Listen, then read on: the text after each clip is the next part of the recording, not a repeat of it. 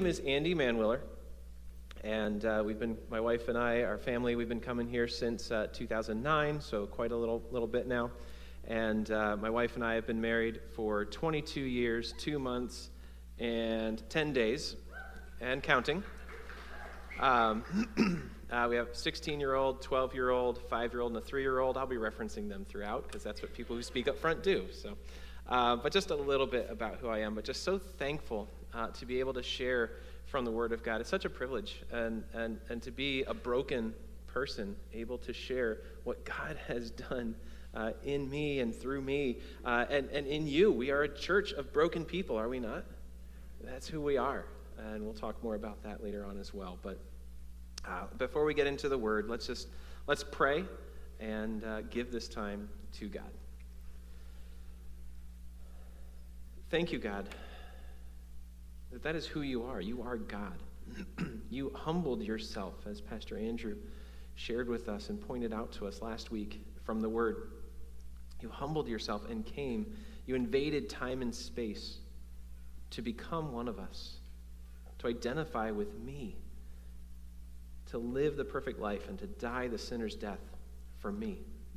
God, as we consider those truths this morning, even now, God, would you work in us to help us plow up our fallow ground, as the Old Testament pictures a couple times. Help us to plow up our fallow ground. We are hard-hearted and we are so forgetful. But help us to plow up our fallow ground and be good soil. And I pray that it would be your word, not me, your word that impacts our hearts and lives. May we be good soil as your word goes forward this morning. Thank you that it is all about you. And so take this time, use it to challenge us, equip us, humble us, to then go and share with the world out of a heart of broken humility and yet strength in who we are in Christ and what you have done for us in that unspeakable joy that we have. May we go and share this with the world around us. Take this time and use it for your glory. In Jesus' name, amen. So here we are, December 26th. Christmas has come. Christmas has gone, or if you're like me and my family, we have a couple more Christmases, right? In fact, this afternoon I got to pick my parents up from the airport, so I will be done by at least 2 o'clock this afternoon, at least. As Alistair Begg once said, though, it's my job to preach and your job to listen. If you get done before I do, just sit quietly and then we'll all leave together. So... But Christmas has come and gone. There's so many good things, presents, family, food, so many other things. The decorations have been really good this year. I don't know, our neighborhood, I think we've had more lights than I've seen before, right? There's so many good things that have been crowding our minds during this Christmas season. Maybe for some of us, it's been difficult. It's been sad, maybe the first one without certain loved ones. Maybe we were anxious, or maybe still are anxious, I don't know, about getting together with family, because it can unfortunately sometimes be more stressful than we would like. And our current political, social climate exacerbates that and makes it difficult. All these things going on, and we begin to take down the decorations and all that, or we have more to ramp up for, whatever. But all this is going on, and it's very easy to say that Jesus is the reason for the season, right? It's easy to say that. And if we were to go around, every one of us would probably go ahead and say that. Yes, Jesus is the reason for the season. But it's another thing to live like it, to act like it. And so this morning, I want us to dig into God's Word and remind ourselves what we have celebrated, what we are celebrating at this time of year. Personally, I think we should celebrate after the baby came anyway, right? So this is great. We'll keep celebrating Christmas for at least another week here, right? So let's I want us to think this morning about why Jesus came. This year, in December, for our Advent time as a family, we got a new thing that we had found somewhere, Advent blocks, and it was really cool. We went through a number of Old Testament stories and looking forward with anticipation to God is coming to earth. God is coming to earth. And it was just such a cool reminder over and over. We'd say the same thing. God, will you come back to stay, and God is coming to earth to stay. The story changed as it went on, and we were looking forward to Jesus coming back. And so I want us to think again about, why did Jesus come? There's all this anticipation about presidents and all these different things, and the baby, we say that's most important.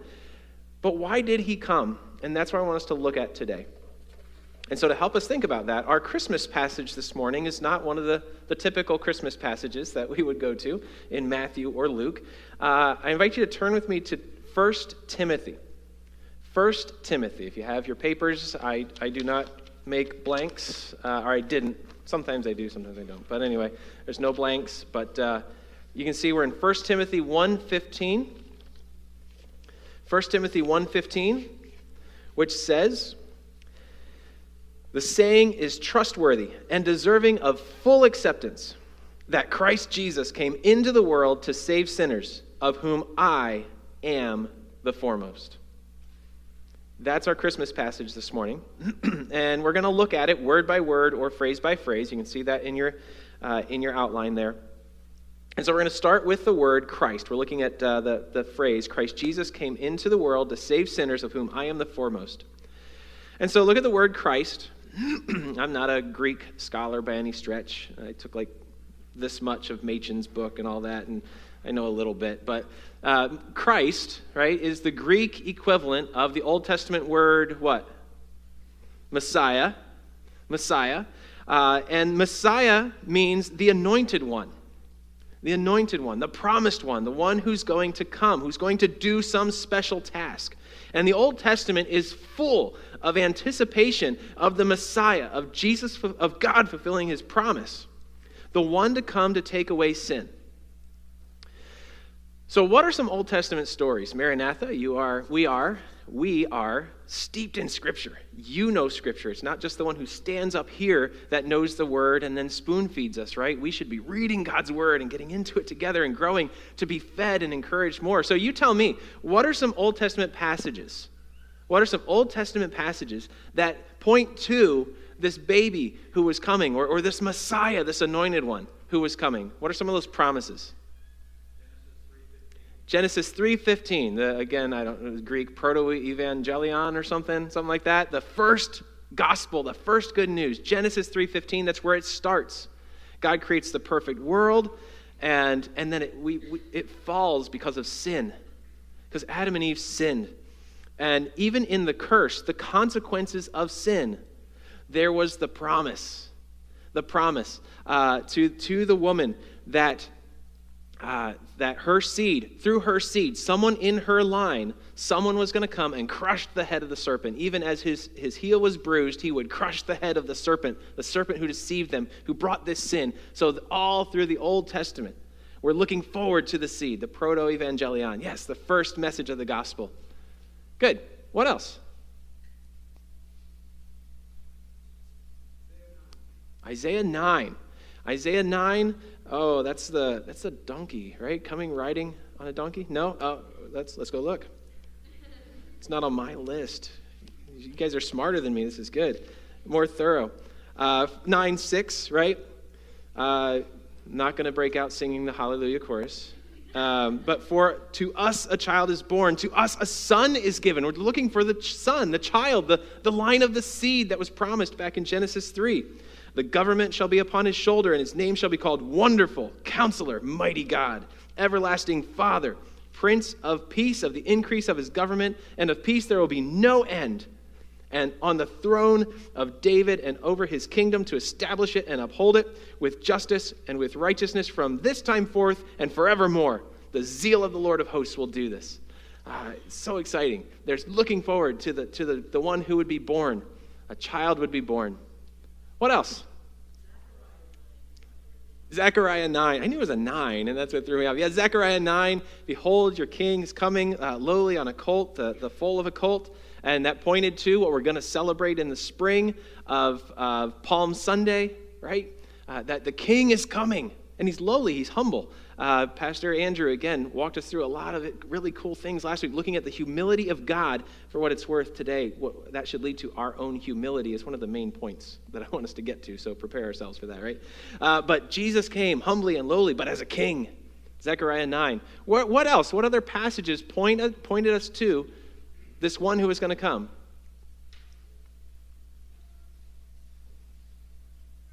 You didn't know you were going to be tested this morning, right?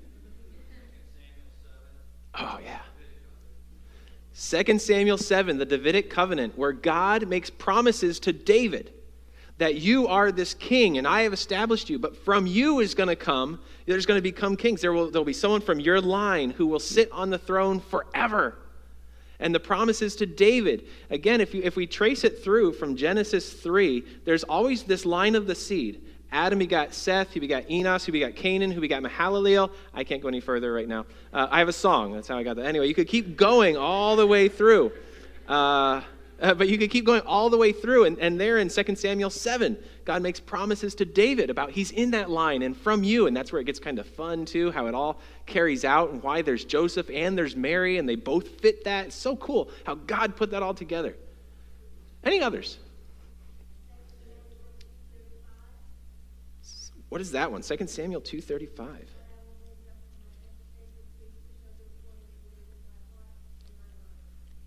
Yeah. There's those promises. I'm going to raise up this one who's going to come. There's all these promises. Someone else said something over here? Isaiah 53. Yes, the classic passage. Isaiah 53, he will be, it describes Jesus. It's like Isaiah was sitting at the foot of the cross and writing this. It's just so cool. All these promises, again, they were expecting a political king, and Jesus was coming to accomplish something different and set up a different kind of kingdom. But Isaiah 53 lays that all out for us. We'll allude to that later on. We could go on. I have until noon. No, I shouldn't go there. Anyway, we could go on, but we'll stop there. There's so many. You've hit a few on my list, a few others that I didn't have. But again, that line throughout, Genesis 12, Exodus and the Passover lamb, the tabernacle, the temple, over and over. Think of it this way. A lot of times people look at the Old Testament and see God as this vengeful, angry God. But in the New Testament, he's a God of love and great. No, that's not the case. Did you read the Old Testament? Yes, there's a lot of judgment. There's a lot of consequences. But all the time, it's about trying to get them to turn to him. God is trying to win their hearts. And like with my children, I try and teach them and train them, not to get them in trouble, not to zap them, but to help them learn and grow. And when I bring pain, they're both, two of them over here. But when I bring pain, it's to try and get them to come back and respond appropriately. That's the God of the Old Testament. Over and over, there is never a point, never a book of the Bible where it's missing. God is always, always, always calling people to himself. God made these promises, and though he is judgmental and wrathful, it is because he loves us and he wants us to know him. He is the greatest treasure. And so the Old Testament has this anticipation. And I hope and pray that you were able to build that a little bit in your lives, in your homes, the anticipation of Christmas season and Jesus coming. There was anticipation in the Old Testament, and I hope we had that. Do we see ourselves? Do I see my own sin? Do I see this broken world, beautiful world that we live in, but this broken world that we live in, and do we long for salvation? The people in the Old Testament longed for that. Do we long for God to come and make everything right, to make everything sad come untrue? That kind of anticipation is what we're about here at Christmas. It's not about having the perfect Christmas where there's cold and snow and there's everyone in your family is there and everybody gets along. Those are great. If you have those, awesome. Those are not bad at all. But that's not what it's about. It's about all the brokenness that does exist. One day he's going to make it right. And the baby coming in the manger is the beginning of that story. The beginning of that story. And so Christ, the anticipated, the Messiah, the one through all the Old Testament that was promised, and God working his plan, the Messiah, Christ. Let's keep going. Christ Jesus. Christ Jesus. So we'll look at Jesus. Go to Matthew chapter 1:21. This is where we're going to touch on one of the more traditional Christmas passages. Matthew 1:21 is in the context of the story of Joseph. The context of the story of Joseph. There's a couple out here maybe that we're in Awana Trek. If you come on Mondays, we have a lot of fun. We also have teaching from God's Word. We did a case study of Joseph. There's so many cool things you can learn in Joseph's life from this passage. So that's just a little hint. Go read it and see what can we learn about Joseph as a godly man. But in that context, when the angel came to him and told him about the baby that was going to come, in Matthew 1:21, the angel is telling Joseph about Mary and says, "She will bear a son, and you shall call his name Jesus, for he will save his people from their sins." So Christ, the promised one, Jesus is basically, again, the Greek version of Yeshua or Joshua. God saves. He is the one who is going to come and save his people from their sins. This baby was born, and he was going to come and save people from sins. And this historically happened. Think of who Jesus was. Think briefly. There's, again, so many tangents. We could preach for days on this stuff, right? And we only get 1 month to preach on Christmas. But consider Mary and Joseph, right?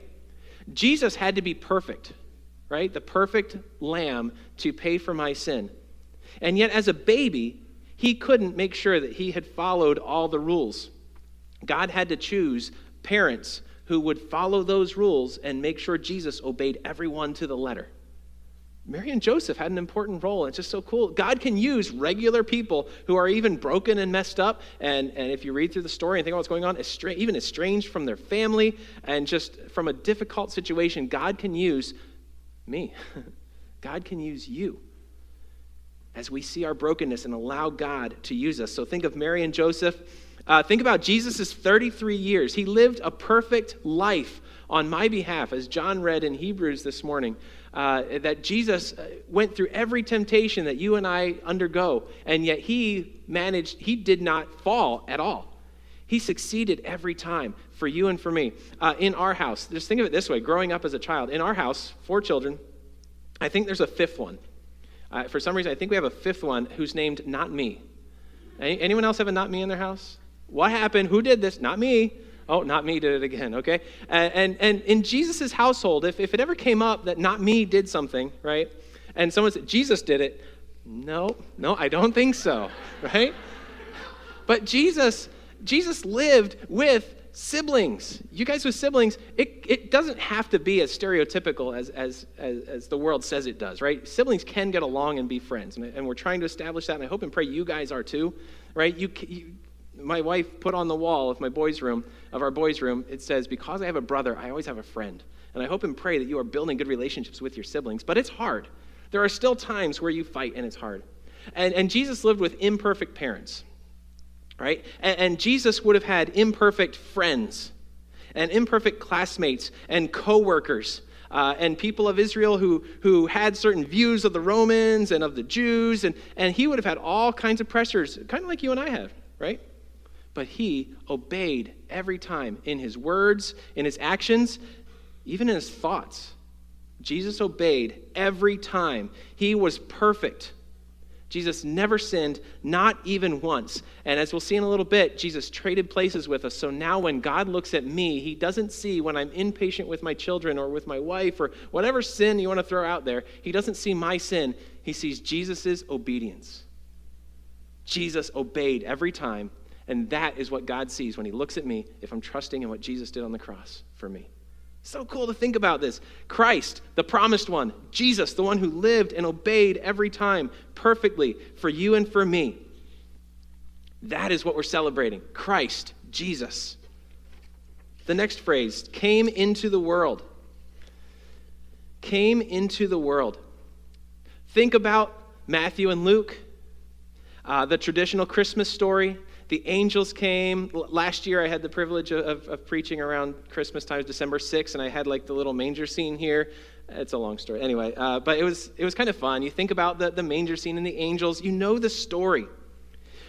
There is a real place where Jesus was born on this world. I am standing on the platform that's connected to, and it's connected to somewhere on this earth where Jesus was born. We don't necessarily know exactly where. There's a place where they think he was. Maybe he was born there. I don't know. But on this earth, Jesus came.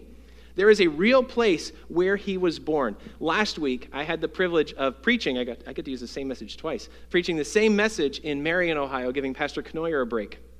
On my way there, I drove past the hospital there in Dublin where my 2 younger children were born. And every time I go past that hospital, I think that's where Nathan and Joanna were born. There is a physical place. I could go to Lima and see where my older two children were born. There is a place in Lima where both of my children, they were born in the same room, kind of fun. But there are actual places where their story began. Physically on earth, they happened, and there's proof. 2 of them are sitting here. Jesus was born, same kind of thing. He was born at a real place. This is a historical event. This is not make-believe, like, I don't want to burst any kids' bubbles, right? I won't say what make-believe stories go around these days. Elf on the Shelf, I will bust that one. Anyway, never mind. They're not made up. This is a true story. Christ Jesus came into the world. This is a true story. This is fact. And read through, when you know the passage you're supposed to read before you open presents, Luke 2? And you're just anxious to open presents, and someone has to read when Quirinius was governor, right? Those big names show us this is historically true. Luke was specific because he's not just making up a fairy tale once upon a time. No, hey, there was a specific time. There was this guy, and he was the governor, and there was a census. This happened. This is real. This is not just a made-up, made-for-TV special. This is truth that God entered the world. Christ Jesus came into the world. Why did he come into the world? To give us a holiday? No. The next phrase is, Christ Jesus came into the world to save sinners. To save sinners. Turn to John chapter 3. You might be familiar with this verse. I'm not sure why this is like the most familiar verse, right? John 3:16, it's not the shortest by any stretch, right? But it's one of the most memorized because it's the truth. It's the gospel in a nutshell to a certain degree, right? John 3:16, and I'm actually going to go through 18. Does anybody like get gold star and like have memorized not just 3:16 but also 17 and 18? Anyway, John 3:16 through 18 says, "For God so loved the world that he gave his only Son, that whoever believes in him should not perish but have eternal life. For God did not send his Son into the world to condemn the world, but in order that the world might be saved through him. Whoever believes in him is not condemned, but whoever does not believe is condemned already, because he has not believed in the name of the only Son of God." Jesus came to give life. God so loved the world that he gave. It's about giving.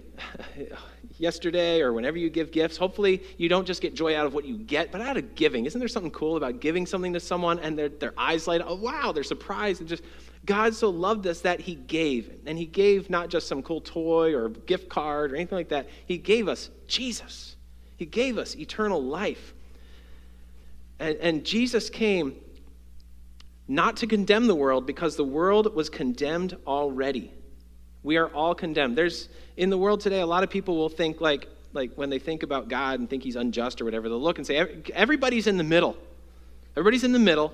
And then God says, oh, you can come to heaven, but no, you should go to hell, and you can go to hell, you go to heaven. And is that how it is? No. The fact is, we are all below that line. We all deserve hell and separation from God. And the fact that anybody is saved is unfair. I should not be saved. Nobody should be saved. No matter how good we are, none of us should be saved. We are already condemned. We are already below that line. But Jesus came to offer us salvation, to save us from our sins. So if anybody believes in him, should not perish, like we're already destined to, but have eternal life. How does this work? How does this work? If I had time, we'd go to a whole bunch of verses. But Colossians 2. Let's just look at a couple of them. Let's go to Colossians 2. Verses 13 and 14. Somewhere this morning, it's all mushed in my brain already, but I think John read or mentioned about, or maybe even the prayer somewhere, about Jesus became a curse for us and the law. But Colossians 2, verses 13 and 14, help us understand how salvation works. Why did Jesus come? What did Jesus do? Again, he was born, but the story doesn't end there. It ultimately goes to the cross. What happened at the cross? Colossians 2, 13 and 14, which didn't even make my list on the PowerPoint. Oh, that's weird. I'll write it down. Colossians 2, 13 and 14 says, "And you who were dead in your trespasses and the uncircumcision of your flesh, God made alive together with him, having forgiven us all our trespasses Here's how it works. By canceling the record of debt that stood against us with its legal demands, this he set aside, nailing it to his cross.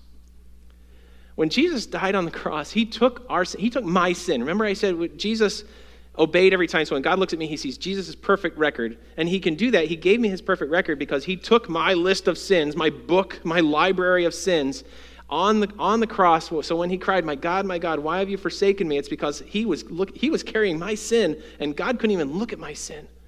And Jesus died on the cross, nailing it to his cross. It is finished, he said. It is done. Never more to be paid anymore. It's done. I have paid it all.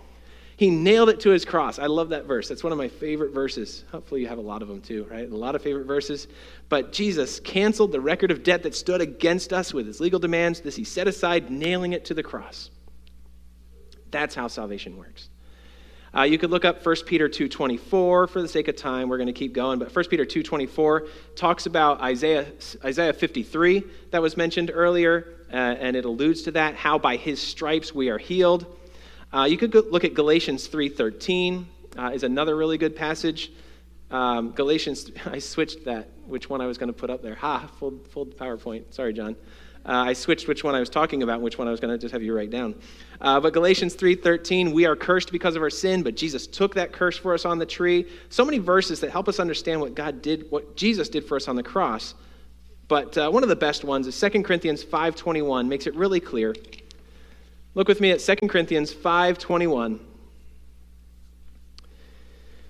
For our sake, he made him to be sin who knew no sin, that in him we might become the righteousness of God. Again, there's a lot of pronouns in here.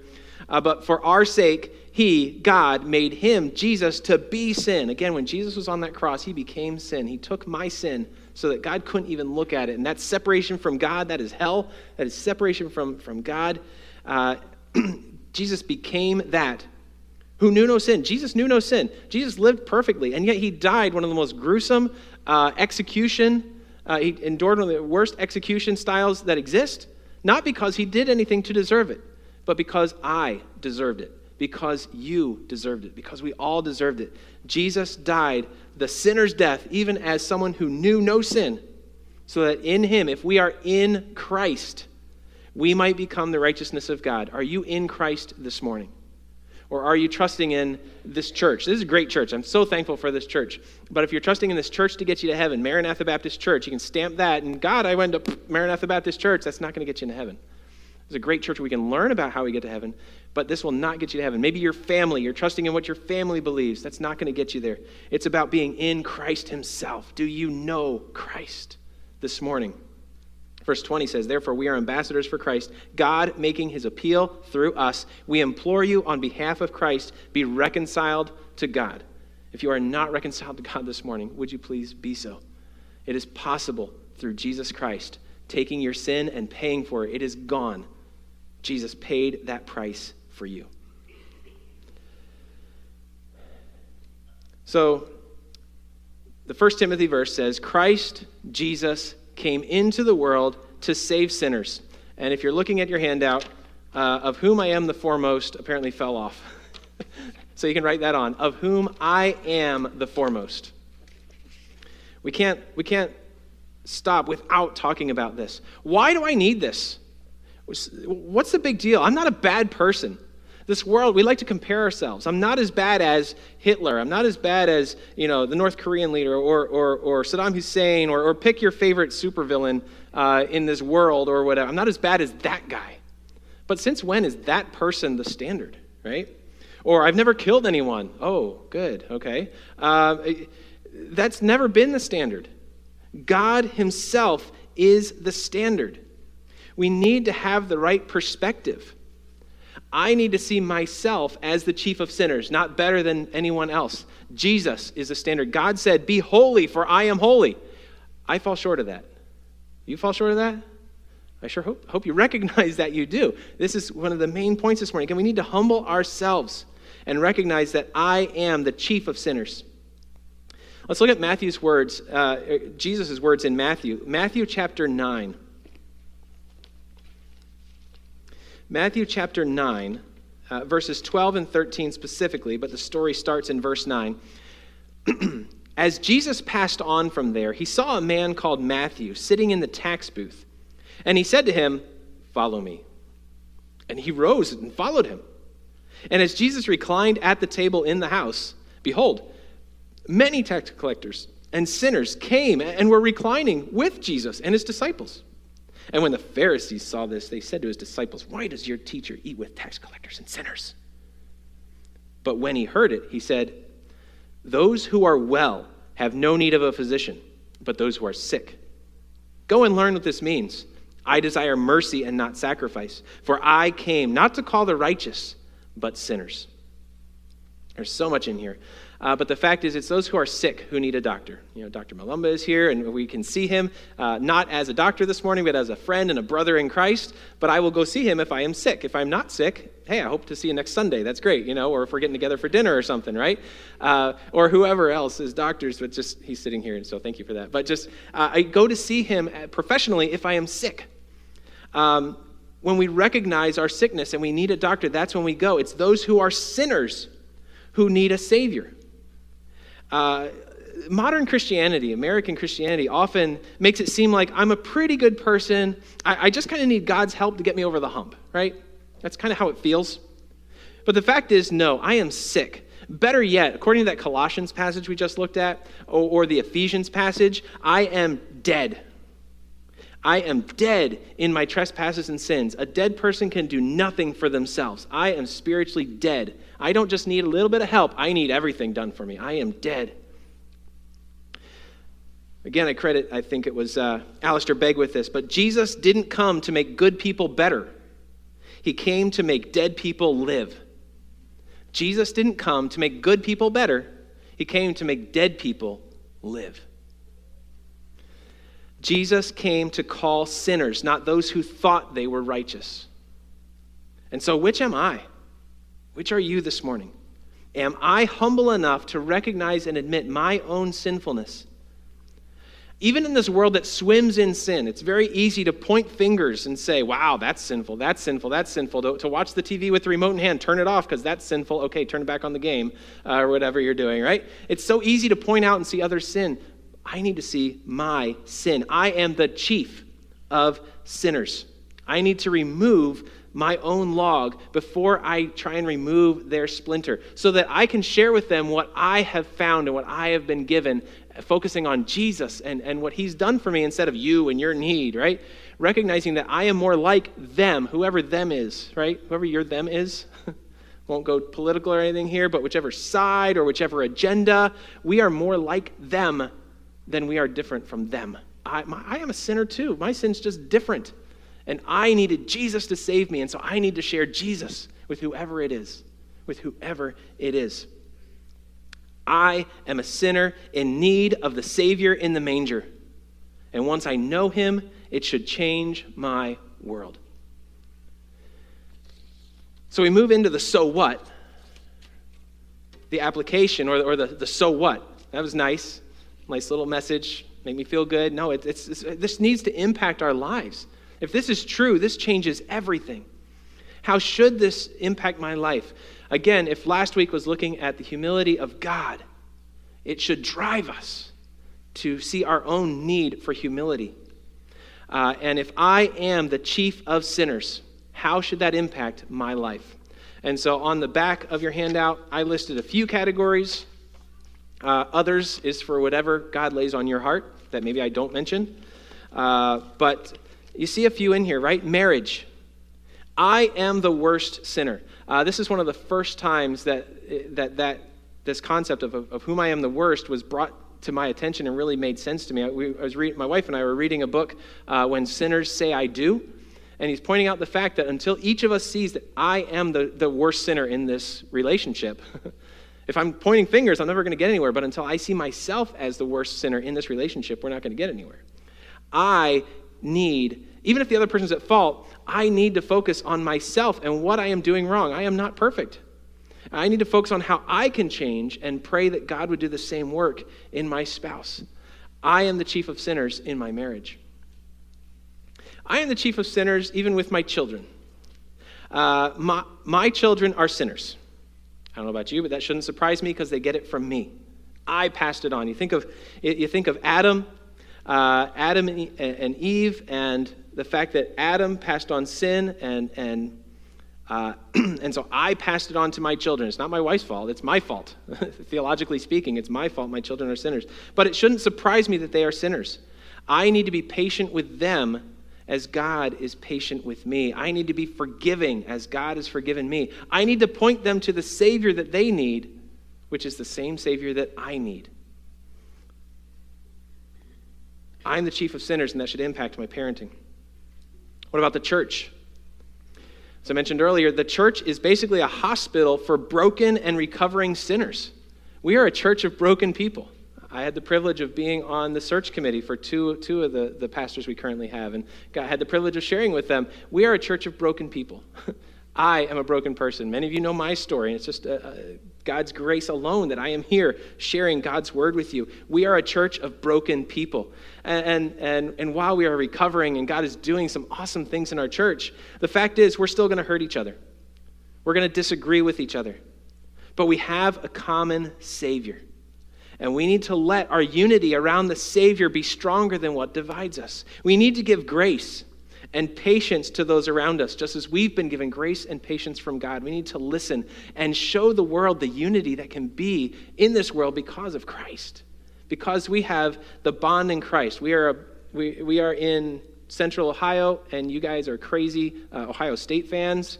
I am a Penn State fan, but we can have unity in Christ, which I'm not Michigan. But even with Michigan fans, dare I say that, right? But we laugh at that, and it's fun, right? But there are other things that divide us sometimes even a little more seriously. Maybe sometimes we take the football rivalry a little too much as well, right? But let that be a picture of the unity we can have that supersedes the superficial things. May we have unity around what we have in Christ here in this church. May we reflect Christ to the world because of our unity. The unsaved. I go to work. I work at a company that really pushes certain agendas and people of different mindsets. And they're some of the best workers that are out there. And so I work with so many different people. And I need to want them to have what I have. What about our neighbors? We live in a neighborhood with Hindus and Muslims and all kinds of different things. These are my neighbors. I need to build friendships with them. My boys are in sports and connecting with fathers and parents and of various different backgrounds and situations. We are surrounded by unsaved people. You ever go to the grocery store and see people? You say, I hope so, right? You see people. We are surrounded by a world that needs Christ. Not that they need to change and that's not the right mindset. I was broken too. I still am broken, but God has saved me through Jesus, and I can share that with others. Whoever the unsaved are in your life, God saved me. He can save anyone. Do we believe that? Do we pray like it? Do we speak like it and watch for God to work? I should want them to be saved, and I should pray and work for that to happen. Who else? Who else comes to mind? I'll let you jot that down. There's others. Is there anyone else that God brings to mind that my relationship with Christ should impact how I respond to whoever it is? So what are the results? Let's go back to 1 Timothy. We're going to wrap this up with 1 Timothy 1, 16 and 17. 1 Timothy 1, 16 and 17. We'll start with 15 because that was our main passage today. So to see it in context. So 1 Timothy 1, 15. We'll just read through 15 and 16, then we'll finish with 17. The saying is trustworthy and deserving of full acceptance that Christ Jesus came into the world to save sinners, of whom I am the foremost. But I received mercy for this reason, that in me as the foremost, Jesus Christ might display his perfect patience as an example to those who were to believe in him for eternal life. Again, if God can save me, if Jesus came to save me, then there is no one who is beyond his reach. As I see myself as the chief of sinners, I'm the worst sinner I know because I can see my thoughts and my own heart, even if my actions and my smile is there. Sometimes my heart and my thoughts and my act are just wrong. I am the worst sinner I know because I know what's in here. And if God can save me, then there's no one beyond his reach. I can love my enemies, Matthew 5. I can love everyone else in my life as God loved me, even while I was still lost in sin, and he sent his son to die for me. Romans 5, right? Even while we were still sinners, Christ died for us. Even while people out there, whoever they are, persecuting us, whatever it may look like in the future, as things get worse and worse, may we stand firm, as the Bible says. I can undergo that. I can handle that because that's how I treated God. And yet Jesus came anyway and died for me. Jesus came and died for my sins, and he died for their sins. I want to share that with them. And then finally, let's look at verse 17. What's else the result? God saves me. God can save others. Verse 17, to the King of ages, immortal, invisible, the only God, be honor and glory forever and ever. Amen. The result is not glorifying me or Pastor Andrew or anyone else in this church. The result is glorifying God. Glorifying God. Praise will just well up from us when we see God work and act. And may that be true of us as we go from here and we think about what we just celebrated, what we continue to celebrate. May that continue on as we get it just a little bit more. That Christ Jesus came into the world to save sinners, of whom I am the foremost. And I can share that with others. And then may God get the glory and the praise and not me. Let's pray. God, this is all about you. You could have left us. You could have left me to die in my sin and go to hell as I so richly deserve. And yet you didn't. Even while I was still a sinner, Jesus came to pay for my sin. Thank you, God, for that truth. God, this baby in the manger, God with us, that is so cool and so amazing. Help us to think through the rest of the story, to understand that it points us to Easter, the death, burial, and resurrection of our Lord and Savior Jesus Christ, that you came to save us from our sin. May you get the glory and the credit. May Maranatha Baptist Church be a reflection of Jesus working in our lives. Thank you for the pastors. Thank you for the people. But God, may you get the glory. Give us your eyes this week as we go about our day, whether we go back to work this week or next week or school this week or next week, whatever we do, Lord, give us your eyes for people. No matter how they treat us, no matter what they're doing, may we see ourselves and think, but by your grace, that would be us. And may we hurt for people and not be angry with them. May we pray for people and gently share truth with them rather than complain and gripe. God, may we be your people. May we be salt and light. And Lord, may we want to see you work. And may you get the glory for all that you're doing in and through us. In Jesus' name, amen.